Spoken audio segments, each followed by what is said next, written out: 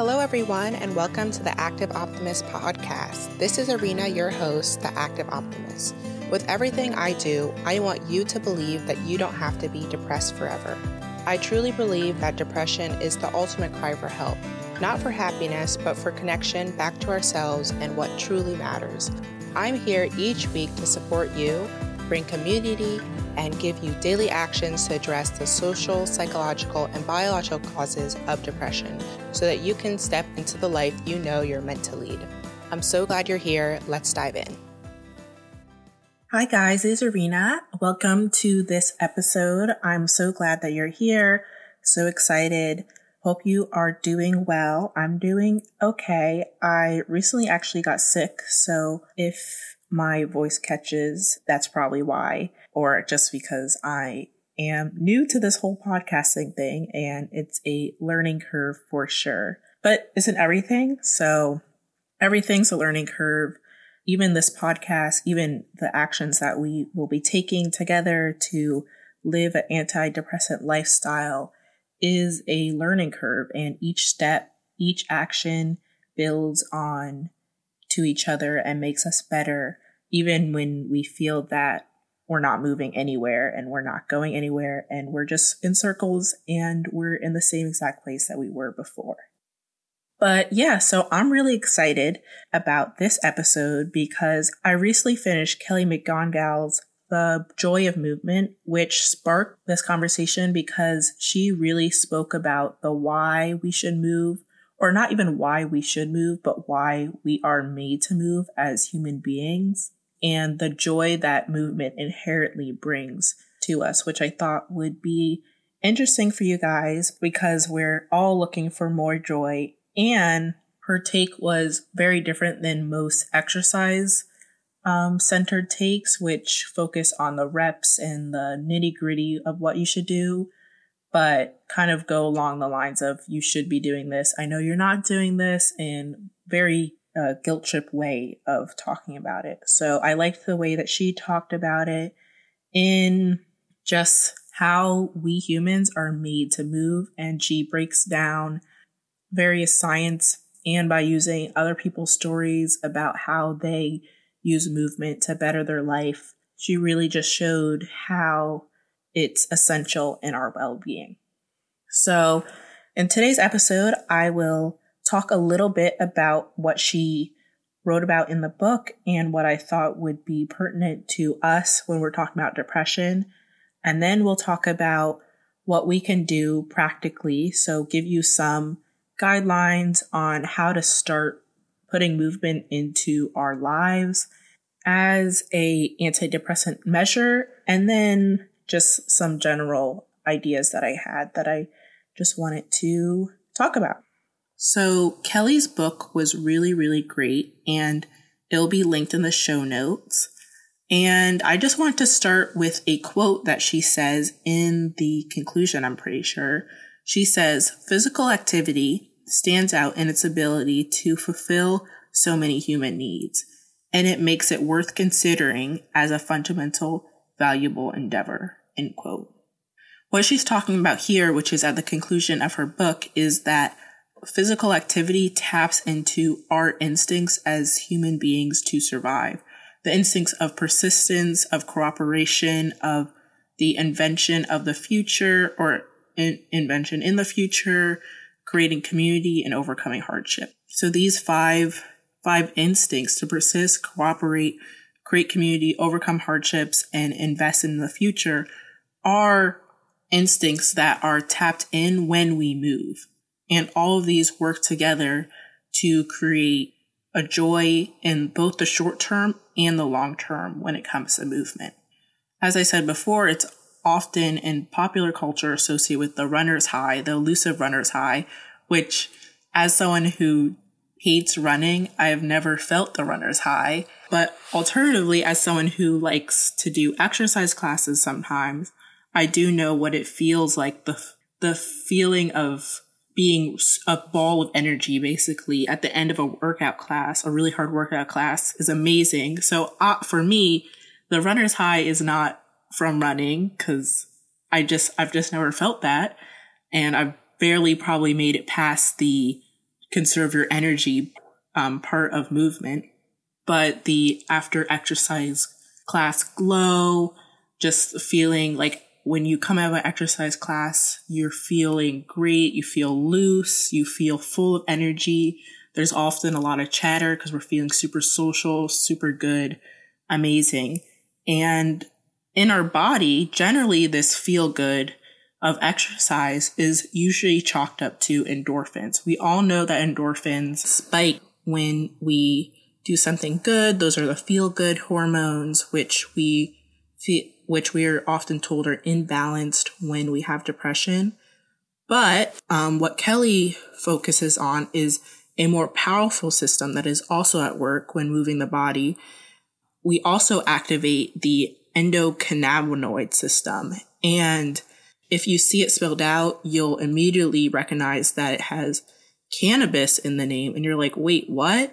And this system was actually discovered when scientists were seeing what cannabis does in our bodies, because cannabis has been used throughout human history as something that relaxes you, fights pain, de-stresses, fights inflammation, all these good, great things. And obviously in modern times, the idea of cannabis has changed a lot, but it's still the same plant and has the same molecules. Anyway, so this endocannabinoid system was discovered by scientists who were studying what cannabis does to the human body. And actually there's this whole system, this whole regulatory system that decreases pain and boosts mood and just helps the body regulate itself, stay in homeostasis. Interestingly enough, the cannabis molecules, the molecules that go into the system, are actually mimicking a hormone that you already have in your body, which fluctuates up and down very quickly. So it's hard to actually study because it doesn't stay around in the body that much. And this is what we would call the bliss hormone, which is the hormone that gives us this runner's high. And it really kicks in while we exercise and as we persist in our exercise. So unlike the endorphins, which just kick in when you do good things, this bliss hormone called anandamide, which is taken from the Sanskrit word for joy, bliss, and delight. So this hormone is produced in your body as a kind of reward for persisting in a purposeful movement. So we need purpose, we need persistence in a movement, and there we get that joy hormone. That's where we find joy in movement. And movement for Kelly is a broad term that encompasses exercise, but it also encompasses just all things that move our physical body, obviously. Well, moves our body, but specifically any purposeful movement of our body. So dancing can do this, exercise can do this, walking can do this, gardening can do this. Really anything that has a purpose that moves our body can do this. So yeah, what I find so amazing is that this is built into our system. That when we persist, when we start moving in purpose, we actually get a reward. And as someone who has exercised, has gone to exercise classes, has gone through spurts of not exercising, I know that that is a true feeling, and I would like all of you guys to feel that and hopefully harness it. Depression and movement often get a bad rep because it's pretty insensitive to tell a depressed person, oh, you should just go to the gym. Like, I know that I should be going to the gym. Everyone's telling every single person that you should be going to the gym. I know that exercise would help me, but I'm just so tired, or I just really can't commit. Like, I go one day and then I'm tired the next day, and then it just keeps going in this endless cycle. How do you expect me to go exercise to move my body when I can barely focus on my work and my schoolwork and all the social things, let alone exercising, let alone finding the energy to move my body for an hour or so. And it's totally true that if you tell a depressed person, oh, you should just go to the gym or whatever, even a non-depressed person, but a depressed person even more, that is totally insensitive. So I don't want to come across as telling you, oh, you should be going to the gym. But I wanted to show you the advantages that movement can bring to you and hopefully open your mind to maybe trying out something to do to move your body that you may not see as exercise, or just break it down into super small bits, because we actually don't need that much movement to get the antidepressant effect that movement brings. When you're depressed or suffer from a lot of stress, we don't want to overstress the body even more with super intense workouts, heavy lifting, all that. So what the research has found is that 30 minutes is optimal so you don't overextend and overstress your body even more than it already is. Our only focus on the upward spiral, not the downward spiral. So we don't want to overstress the body. We just want it to bring it back to what it's supposed to be doing, aka moving. Studies after studies have shown that movement is an effective treatment of depression, with it being an adjunct to conventional therapies, meaning that you can do both at the same time and it'll actually make your progression even greater or have a greater effect on you. Or studies have also found that exercise can be as effective as medication or psychological intervention in the treatment of depression, which I found really, really important and really interesting to share because one, we obviously know therapy is really expensive. And if it's not expensive, it's just really hard to find a therapist that you click with, that is really working with you, that really is invested in your recovery and will not give up on you. And second, medication's great for a lot of people, but oftentimes it's not great for people. Or if it does work, there may be a ton of side effects that are even worse than depression itself. So exercise and movement should be taken very, very seriously when we're talking about recovering from depression, because it's been shown multiple times that this is effective in battling depression. It may not be, and is often not, the only treatment that we do, but it's a start and it's somewhere to go and something that we know is actually going to help us. And it doesn't have any of the negative side effects that medication or therapies or any other thing would have. Like, there's no negative to this. Specifically, aerobic exercises are the easiest for us to do because they're the easiest to measure in terms of what we need to do to get the antidepressant effect based on these research studies that have studied this.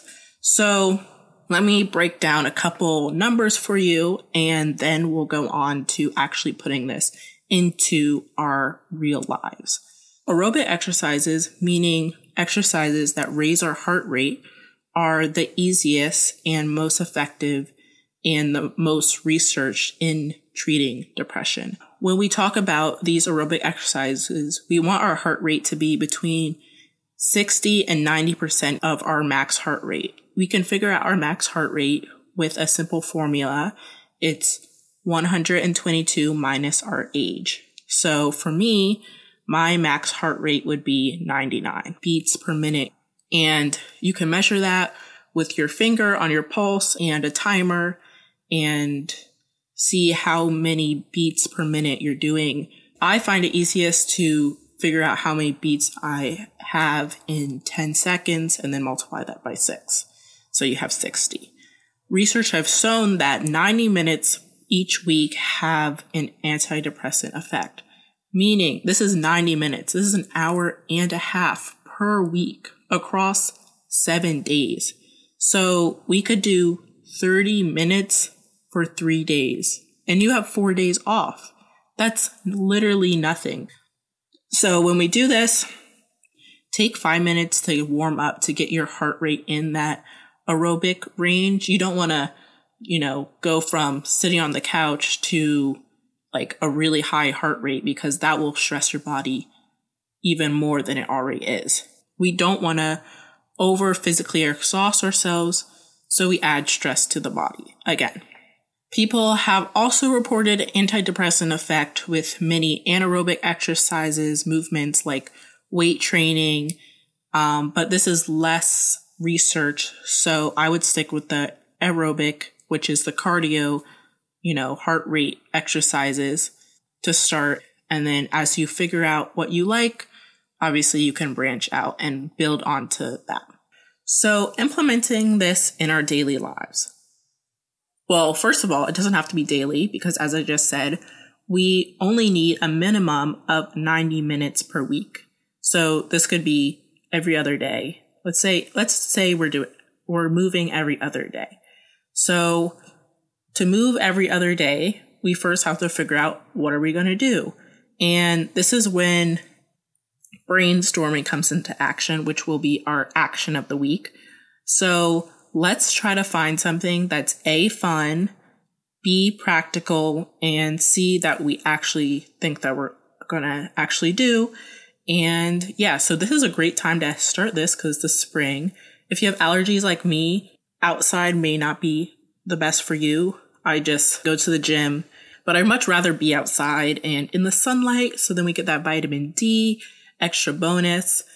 But if you're like me, you might have to, do something in your house or at the gym, which is obviously less fun. Anyway, if you're not the unfortunate few, the unfortunate ones, it's a perfect time to do this, because it's spring and it's getting warmer and walks are just cute. Obviously, walking is the easiest exercise that we could possibly do. We can walk in a circle for 30 minutes. We can walk to town and back, and that would probably take more than 30 minutes. You can walk anywhere for 30 minutes. You can walk to the grocery store purposefully for 30 minutes. You can walk basically for 30 minutes, 15 minutes there and back, and maybe try to get that heart rate up, break a sweat, who knows? Invite a friend, get your dog, just try to make it fun. For me specifically, because I do have to go to the gym, I have to go to the gym, I commit myself going to the gym no matter how bad I feel. No matter what I do at the gym, I commit to go to the gym. Even if I'm feeling at my very worst, I get my clothes on, I get in the car with all my stuff, with my water bottle, I drive to the gym, I sign in, and I go to the locker room. I go up to where the exercise is, and I decide to do something. At the very least, it's just a slow walk on the treadmill. I probably am not getting my heart rate up in that range, but I just committed to being there. And if it's like 5 minutes and I just can't do anything more, just leave. But you committed, so that's that. So even if you're not at the gym, just commit to this. Drive to wherever you do your walk, and get out of your car, get on the path. And if you really, really can't do it, then just go back in your car and drive home. That being said, really aim for 3 days a week for 30 minutes. I really, really want you to do this. And so this will take a lot of individual trial and error to figure out what you are going to do, what works, what doesn't work. For me, if I didn't know, I would go out and I would feel my nose would start running, my eyes would start running. It would just be a total mess if I walked outside for 30 minutes. So it might take a bunch of trial and error. Swimming equals an aerobic exercise. So if you have a pool nearby you that you have access to, that's always fun. I love being in water. And music, let yourself be moved. Music is so great, so fun, so relaxing. Everyone loves music. As human beings, we inherently love music. So make a playlist, make a 30-minute playlist or longer. But if you don't like the timer, do a 30-minute playlist and just commit to doing something for 30 minutes. Also, dance equals aerobic exercise. Because if you dance for 30 minutes, that's heavy work. So I love dancing. Just dance and let yourself be moved. Make a playlist. go through the emotions that are, being expressed in the song through the musician. I love that. That equals 30 minutes of aerobic exercise. And if you can, try to make it social, even if you aren't, talking to people, go to a park that people will be there. You don't have to interact with them, just they're there, and it's kind of a community that goes to that park and walks, or goes to the parks and, plays frisbee or whatever. So you see the people moving around and moving their bodies just like you are, and you turn into that, community. And if you go every day at the same time, it's very likely that you'll see other people there who are always there every day at the same time. And you'll have that little connection between each other, which I find really great when I see the regular people. And I kind of feel like I know them, even though I don't at all. Like, I don't know their names at all, but it's just a little community that we make. Last but not least, just remember that clarity follows action. If you don't know what you want to do, if you don't know where to start with your antidepressant lifestyle, just do something. Just move. Just go on that walk. Because even if you hate that walk, even if you realize that you do have spring allergies and you can't stand another 30 minutes outside, you learn something from that. And then you can redirect your way. You can figure out, is there a gym nearby me? Yeah, so action is an antidote to depression. Getting out and start focusing on how to live instead of everything that is wrong. Do something different. Even if you have no idea if it works, do something different and see where that leads you. What I learned from Kelly's book is that movement is human. It's an expression of self-love. It's human to take up space. Even if you feel ashamed of your body, just remember that this is a human experience, that you are human no matter what you feel like inside, what you look like outside. You are human, and it is your birthright to be able to move and take space. If you can't move for some reason, if you have an injury or a disability that isn't allowing you to move, this is a time where we should get creative. Maybe if you aren't allowed to, put pressure on a certain leg, maybe swimming might be great for you. Swimming is super, super gentle on our body. And if you are really, really struggling on how to move or what you can do physically because of the pain that you're in, talk to your doctor, and I'm sure that they'll be able to point you in the right direction. And just to sum this up, another quote from the book was that, quote, "Movement offers us pleasure, identity, belonging, and hope. It puts us in a place that is good for us, whether that's outdoors in nature, in an environment that challenges us, or with a supporting community. It allows us to redefine ourselves and reimagine what is possible. It makes social connections easier and self-transcendence possible." End quote. I just really want to encourage you to take part in what makes us human, what makes us wonderful human beings, every single one of us. This is what we're made for, and is something that we need to do to help us, live an antidepressant lifestyle. We need to reconnect to our bodies, to what makes us human, to what we were made to do. So much of our culture and society currently is actually detaching us from our natural state, from what we are meant to do, what makes us happy.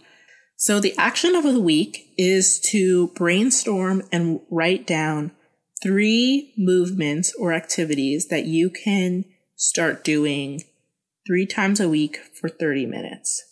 Just brainstorm it and put down the first 3 things and try those out for next week.